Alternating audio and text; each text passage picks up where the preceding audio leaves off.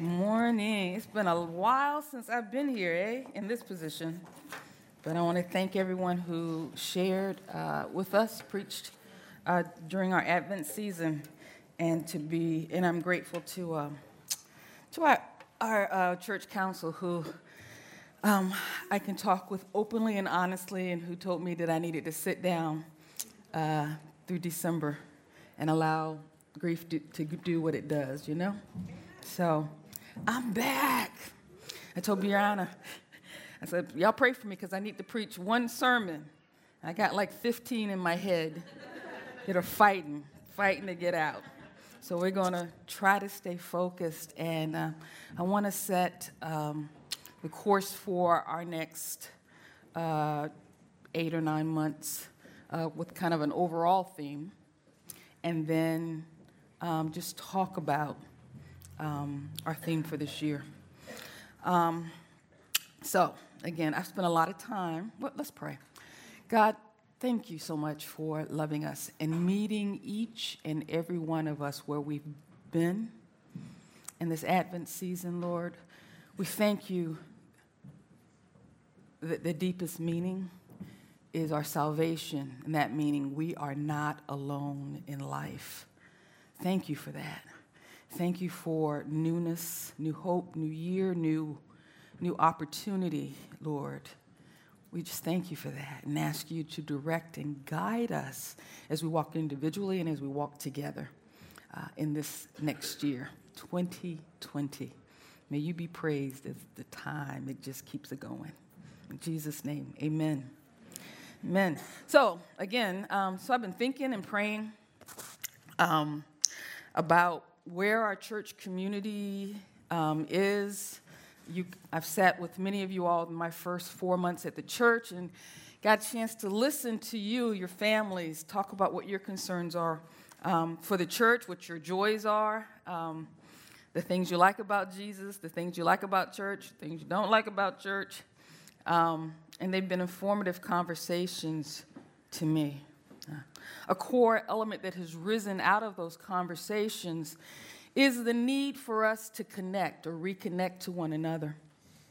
And so we will be looking at that, ways to do that and to grow our relationships. We need to raise up our intentionality a few degrees to help one another feel like we belong, that this is home, for each and every one of us. I'm also hearing a lot and been praying a lot about the things that I've been witnessing on the news. It's the new year, so once it feels like, no slight, but once again we have some racial issues that came out of the Mummers Parade.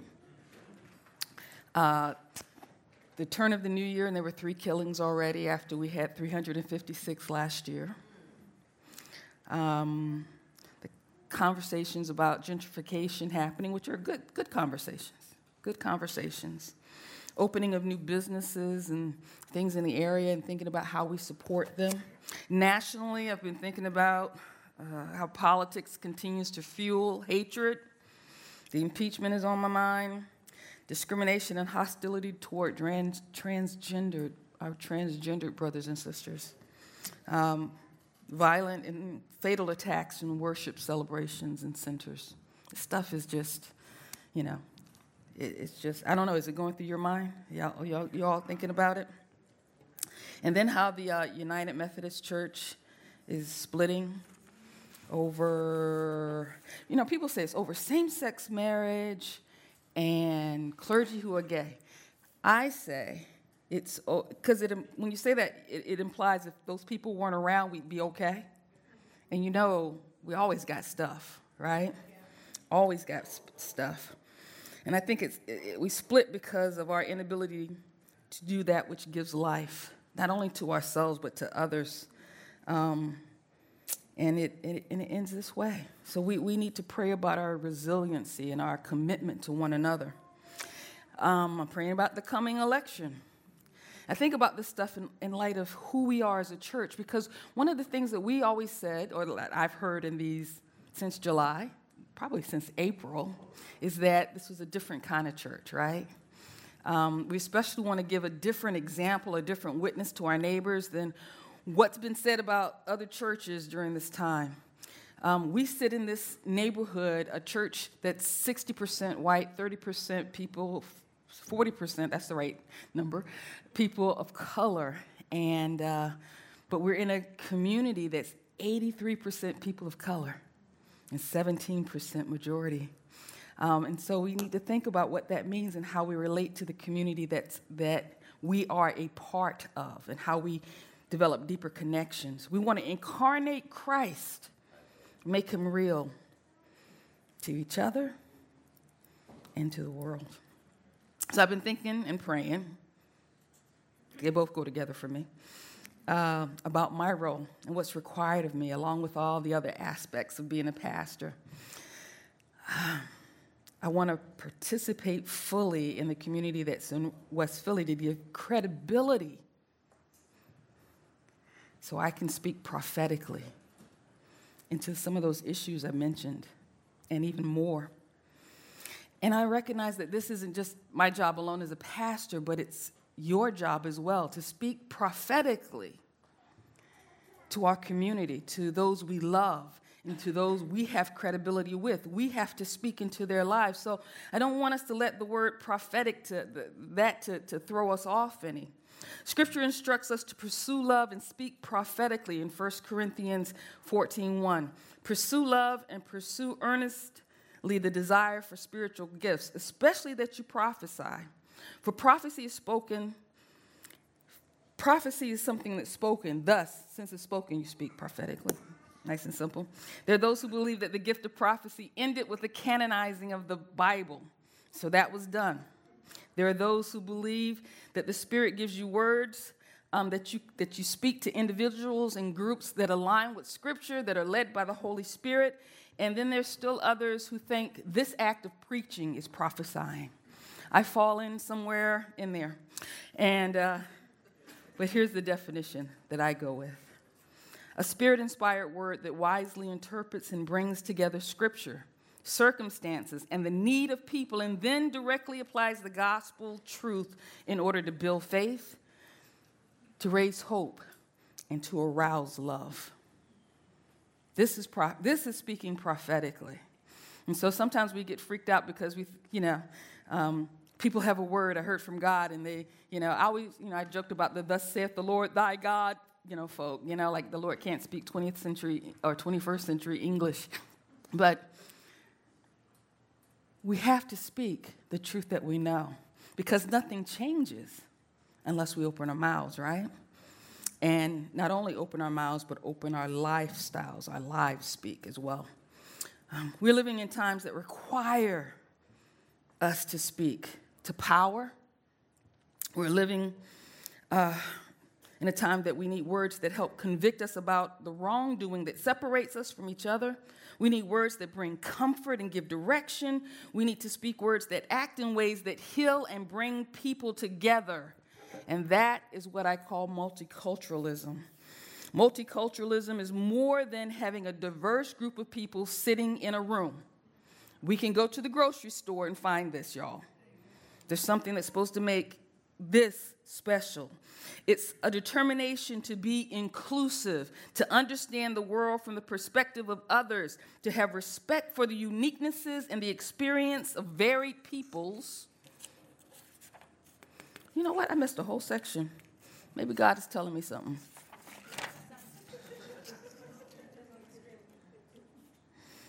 I'm going to work it back in. Watch me. Multiculturalism.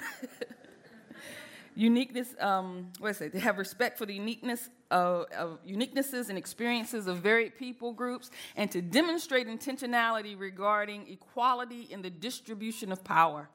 So ultimately, we want to speak prophetically to bring hope in times of uncertainty. Amen? We want to inspire innovation in the ways we faith, we live, we love. So... And that requires us to address issues that are going on internationally. The continuing rise of hate around the globe, this issue of assassination that just happened, sending more troops overseas, with heightened dangers for Americans all over the globe. The fires, that's what I really wanted to get to. The fires that are going on in Australia that were so thick that people in New Zealand had orange skies. And that's crazy, right? We've got to deal and face this stuff. And then there's this thing that's starting to happen. There's this thing that is a movement now away from the coastal cities, moving deeper inland. You see, and what was happening before is that people moved to the coastal areas where nobody wanted to live, and they moved the people who didn't have resources out of those areas, right? So now they send them out to communities. I always talked about not having enough transportation. How do people get to work? Well, now we want to shift and reverse that because the sea levels are rising. And people are getting ready for that. And they're going to develop where now those who don't have resources are. And they're going to be moved not further inland, but to the places where danger is more imminent and pressing. And we've got to think about those things. Oh, I feel pressed if y'all don't. To think about it. And to not just pray about it, but to come up with a plan of action. That we participate in the healing. We participate in calling people out, including ourselves. And not get so broken because somebody dared to love us enough to tell us about our happy selves. It's okay when it's done in love. It's okay when we position ourselves in a way that allows us to have a firm enough foundation of self-esteem that even when people come to us the wrong way, we still hold up and listen to what people say and redirect the conversation that says, please don't talk to me like that, but I want to hear what you got to say. Because we have to. None of us are perfect. We say that, but then we're not resilient to deal with the stuff. And so I don't want you to get a hard exterior. I don't want a hard exterior. I tell people all the time, you may tell me about myself and I may cry. Do not let the tears stop you from talking. Because the tears will pass. I'm soft-hearted, I hate hurting people. And so when somebody tells me I've hurt them, I feel it. And you're going to get tears. But you got to say what you got to say. Be kind, be loving, but say it, So it's made me ask, how should we, as a community, position ourselves for the internal and external witness needed that engenders a sense of belonging for us here, for those out there. I love the word witness. Some people can say it's a churchy word, and I guess it is, but I love it because it's like a coin to me. One word, but it's got two sides to it that depend upon each other to have meaning. One is to observe the action or an event, and the other is giving testimony to what you observed. So I'm a witness, I witnessed the event, and then I'm a witness telling you what happened to the event. And we need to be that witness in the earth. That I witness the events of what's going on in each other's lives that make Jesus real, that incarnate him, that gives him flesh through the body, through the people of God. And I share that witness because people need to hear you and I speak prophetically, and they also need to know that there's hope. I need to know there's hope. When I'm looking out at the world that my children and potential grandchildren will inherit, I need to know there's hope. I need to know there's hope in 2020 when I know there's an election coming. And I want to jump off Facebook now because it's going to get uglier than it's been with friends. And I need courage that comes in community to help me speak the things that need to be said. How about you? I told you I worked that back in.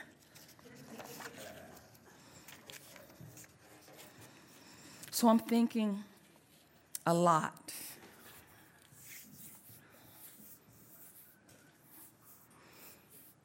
I said all that, and I haven't gotten to the body of my sermon yet. But I'm going to preach one sermon. Amen?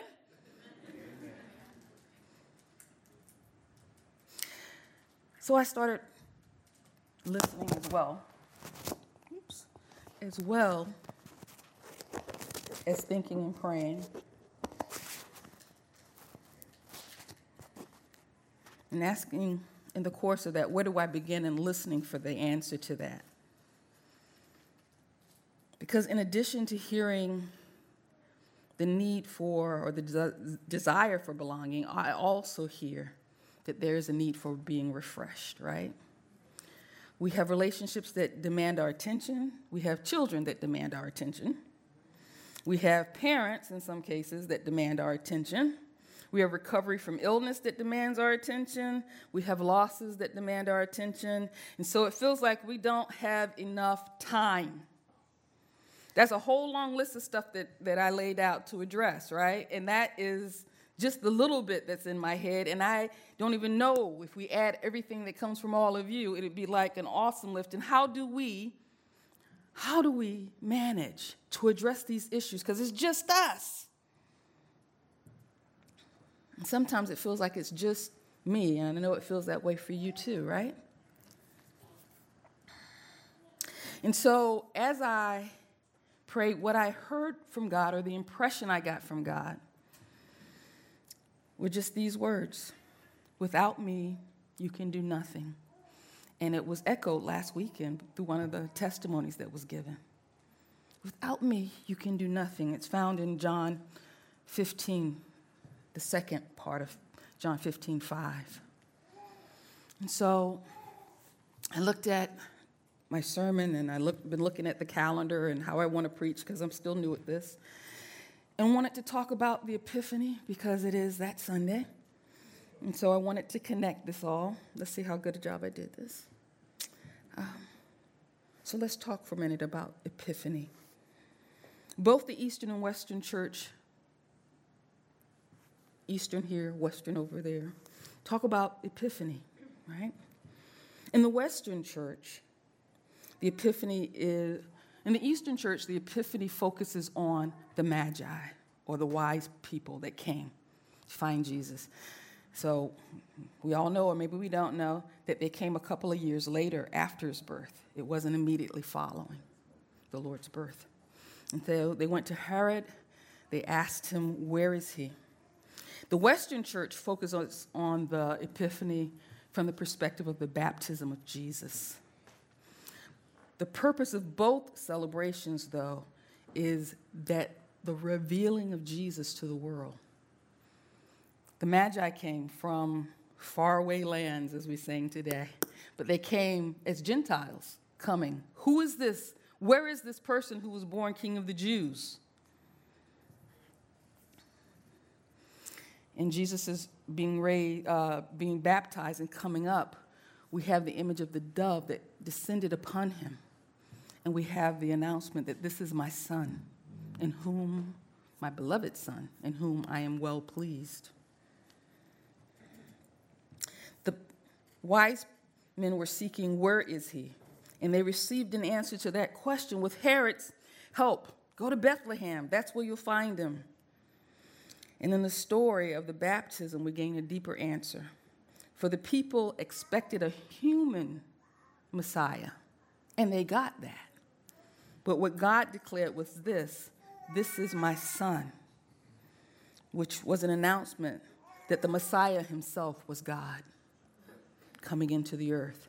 The Epiphany, again, is the proclamation to the world that the Jewish Messiah is here, and he is a gift to the world. And it alludes to how his giftedness will work in the world. And so I want to focus on the Western and talk about, not directly about the baptism, but I want to talk about the River Jordan. Because water features prominently in Scripture, especially the River Jordan. We hear about it in Genesis 13, that there was a valley, the fertile land in the Jordan Valley. Joshua and Israel crossed the Jordan after the Ark of the Covenant went in with the priests, and the water separated so the people could walk across. The valley of the Jordan produced huge fruit before they went across the Jordan. Naaman was told to dip 7 times in the Jordan to get healed. And John baptized many people and then baptized Jesus. And so the Jordan features prominently in his baptism. I want to share a little bit about my perspective on the Jordan. And I was a little bit nervous about sharing this and sharing the story about how I spend time with Jesus. Because sometimes when you share stuff about your relationship with Jesus, you think people are going to think you crazy. Right? And I already told you I was a little crazy, so I'm on safe ground. But it tends to make us not want to share as much about those intimate moments with the Lord, and I don't want to be like that.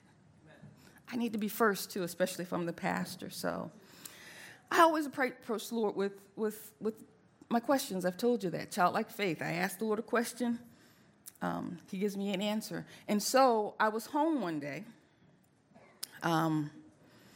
and I was doing what I do. For those mothers with young children, fathers, parents with young kids, here's the deal. How do you spend time with all these people and still have time for yourself, right? And even those who don't have kids, because of the demands of jobs and trying to, pull things together so you can buy a house and you can do this and do that, it's so much that goes on. How do you manage your time? And so for me, I really wanted to spend time with the Lord. And so what I learned to do was to grab them when I could. So, I'd be doing the dishes, and Robbie can tell you, I took one of the doors when we lived in Boston and put a chalkboard on it. And I wrote out things that I heard the Lord say to me. I write out scriptures and meditate on different verses, right? I know, I'm a nerd. Anyway, but also when I was vacuuming, and I want to share this with you because people would say it's not appropriate, but I know when you have to get time. And as a young mother myself, I was exhausted, and I just needed to be able to talk to God by myself with nobody looking at me. And there's only one place you can go, right? So you got to make use of that time. And I still have to make use of that time. We coming out in a minute? But so on this occasion, I was vacuuming the floor. And I had just seen something on TV, and I sat and watched the whole thing. And then I got up. And so it was in my mind, but I wasn't really conscious of it. And, it's like I was vacuuming and start talking to Jesus. And I was like, Jordan River, Jordan River, Jordan River. And there had been this thing on TV about how the Jordan River had overflowed and was in flood. And it constantly been in flood. And so my head, trying to spend time with God, I'm like, okay, so I'm told nothing is wasted, God, and that you do everything with purpose. So why does the Jordan River feature so prominently in Scripture was the question I posed. And so I just kept vacuuming because I had to get the vacuuming done. And I didn't know if he would necessarily answer the question today or that day, but I did. And so as I was vacuuming, images came to my mind, and I tried to pay attention to them. I had the image of the high places, and rivers start in high places and move down. They develop from rain that goes into the ground waters. And if you've ever seen a bubbling spring, it's a beautiful thing to be up in the mountains and have a cool river spring, and you can see where it actually originated. I've done that a couple of times in my life. I love it, but you got to hike too far to get to it. Also, what came to mind were that mineral deposits slid down as the water ran down the mountain, and those minerals fertilized the surrounding area. I paused there and remembered that the news was also discussing this issue of flooding and how often the Jordan River flooded. So I started thinking about that. And there are times when a riverbed can't contain the flow of the water that's coming from the high places, and so the river exceeds its borders and its boundaries. And I stopped and paused and thought, my God, the whole earth does reveal God's glory. Redundancy upon redundancy. in nature itself. And I said that because of this. When you look at the Jordan River and you compare it to the life of Christ, who said you could do that? But who said you couldn't, right? So, when I look at the life of Jesus and I compare it to the Jordan River, I see this. Jesus came from a high place, right? That was rich in mineral deposits, right?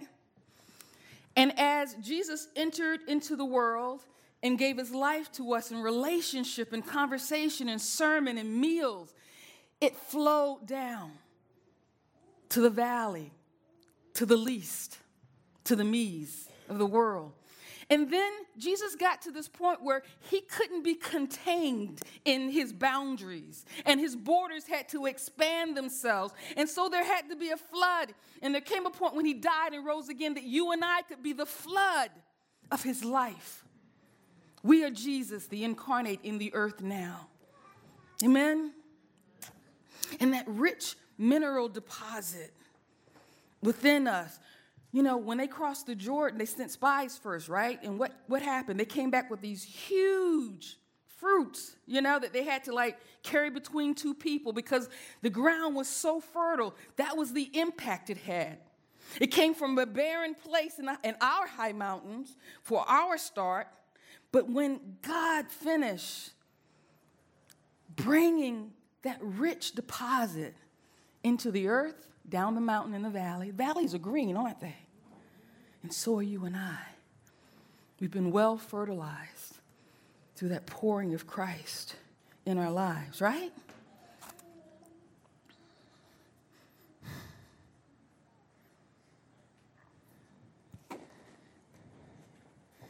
And so there's some lessons that I take from that. Now, how do I connect everything I said about all the concerns I had and coming up with the word? Just one. And this story about the Jordan River, which was rich, and I could end there, right? But I'm not. Y'all know me better than that. How do I connect? How do I connect them, and what is important about this? You see, we all have this sense of a need to belong and belong in this space, right? We have that desire for belonging, for connection with one another, and a desire for connection in community. But that scripture that came to mind was first this, that you and I can do nothing without Jesus. I grew up in a time where, in my young adult years, the big thing was having your quiet time, right? And everybody dictated how you were supposed to have that quiet time. Couldn't have it at night, had to have it in the morning, right? And you could use a bunch of methods. You could pray like the Lord's Prayer. You could follow that adoration, and they gave you a little acronym, and you did all that stuff, right? But when I grew up, meaning, because, when you first get married, you're just, two single people that, it's legal. But then life stuff starts happening. You make commitments to homes and family, and you start making plans, and it brings you closer and closer together, right? And then kids happen, and woo! At least that's mine. Yeah, I don't know if y'all felt that way. But I grew up, and I realized that doesn't work.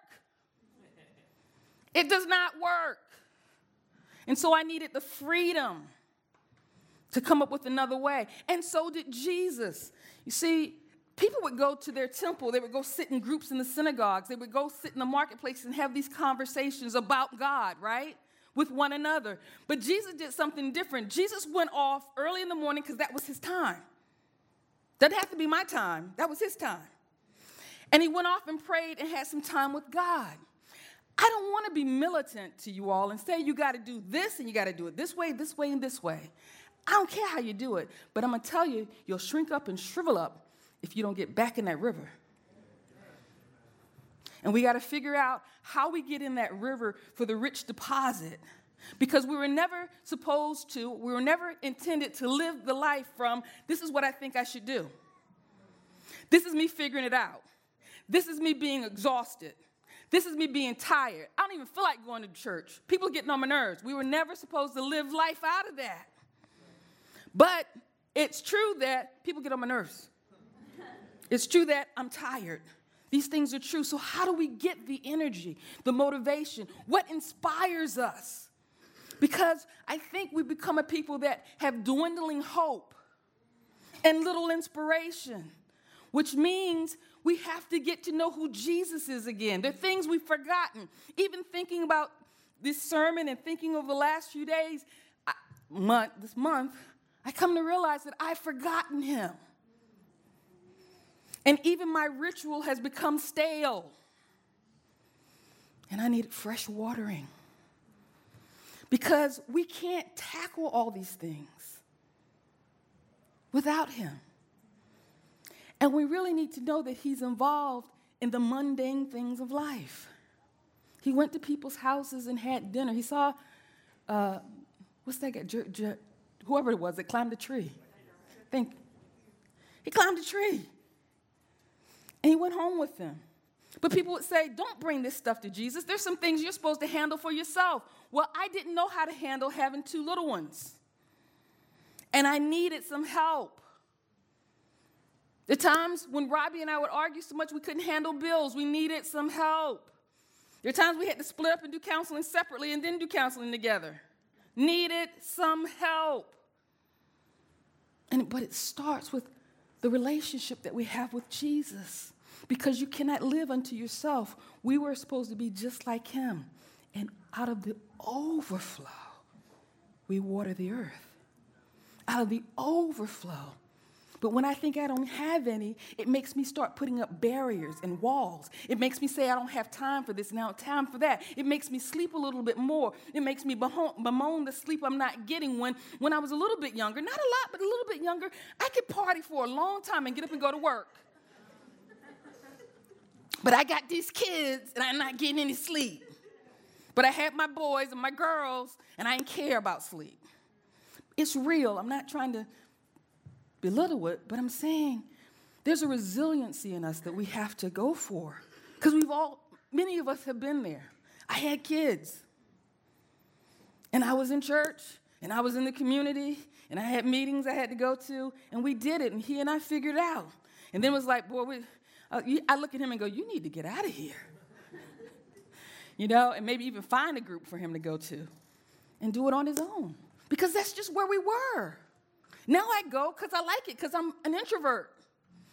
And sometimes I don't want to be talking to him sitting next to me. Well, what do you think about that? I don't want to talk to you about what I think about that right now. And it's okay. But figuring out the way to live and being there for one another so you can have your time. See, I found one of the greatest things is when I could get Micah to go to sleep and he was out, the house was quiet. I had my time. But I snatched it when I could. So we've got to snatch our time with God. Some of us, the Bible is boring now. We've read it, listened to sermons. I'm like, you are not the same person today that you were last year, 5 years ago, 10 years ago. And God wants to give you and me a reintroduction to Scripture. Because it doesn't often mean what we think traditionally stuff means. Some of us have taken some stances about some things that are controversial, but we can't back it up in Scripture. But then we get like, well, I got to buy books and I don't know what to do. Ask Jesus. I'm telling you, it's that simple. And somebody will come up to you and say, I was reading this book about such and such and such. And you'd be like, that's the book okay. Ask him. Because it all starts with an invitation to our lives. I don't necessarily preach deep stuff because we've been taught so much. But has it come off the page and become living? A living witness. Do you dare to believe the word and go, Lord, I open up Scripture and go, I've never seen that. Or I say, the Scripture says, I've never seen the righteous begging bread. I've seen some righteous people begging bread. So I have to ask God, what's up with that? What is going on? And the answer, when I asked him, I didn't like. Because one of the answers was, because you're not giving. It's like, oh, Lord. Because we were ready to tell people, you have not because you ask not. But the Lord told us to be generous in our giving. And we can meet people before they even ask us. Amen? So,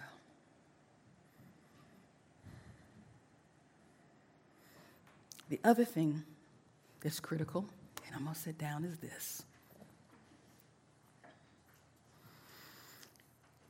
We have to let Jesus be human and meet us.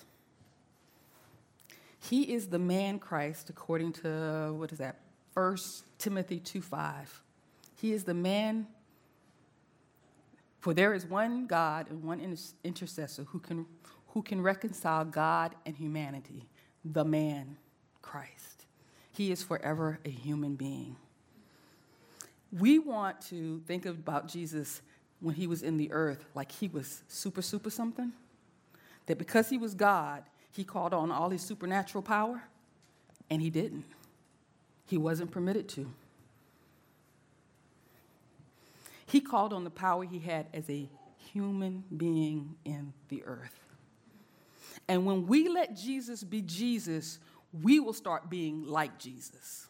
When we let Jesus be human, and read the scripture as a human being doing these incredible things and believing these incredible things, we'll start really believing that God, through the power of the Holy Spirit in partnership with us, will do many of those things, other things, wonderful things, incredible things. I never thought I would get up in front of people and speak. I was too quiet, too shy. Now I can't shut up. He's real. And he still lives as the man Christ. He is the Messiah, who is God's Son, who operates through faith.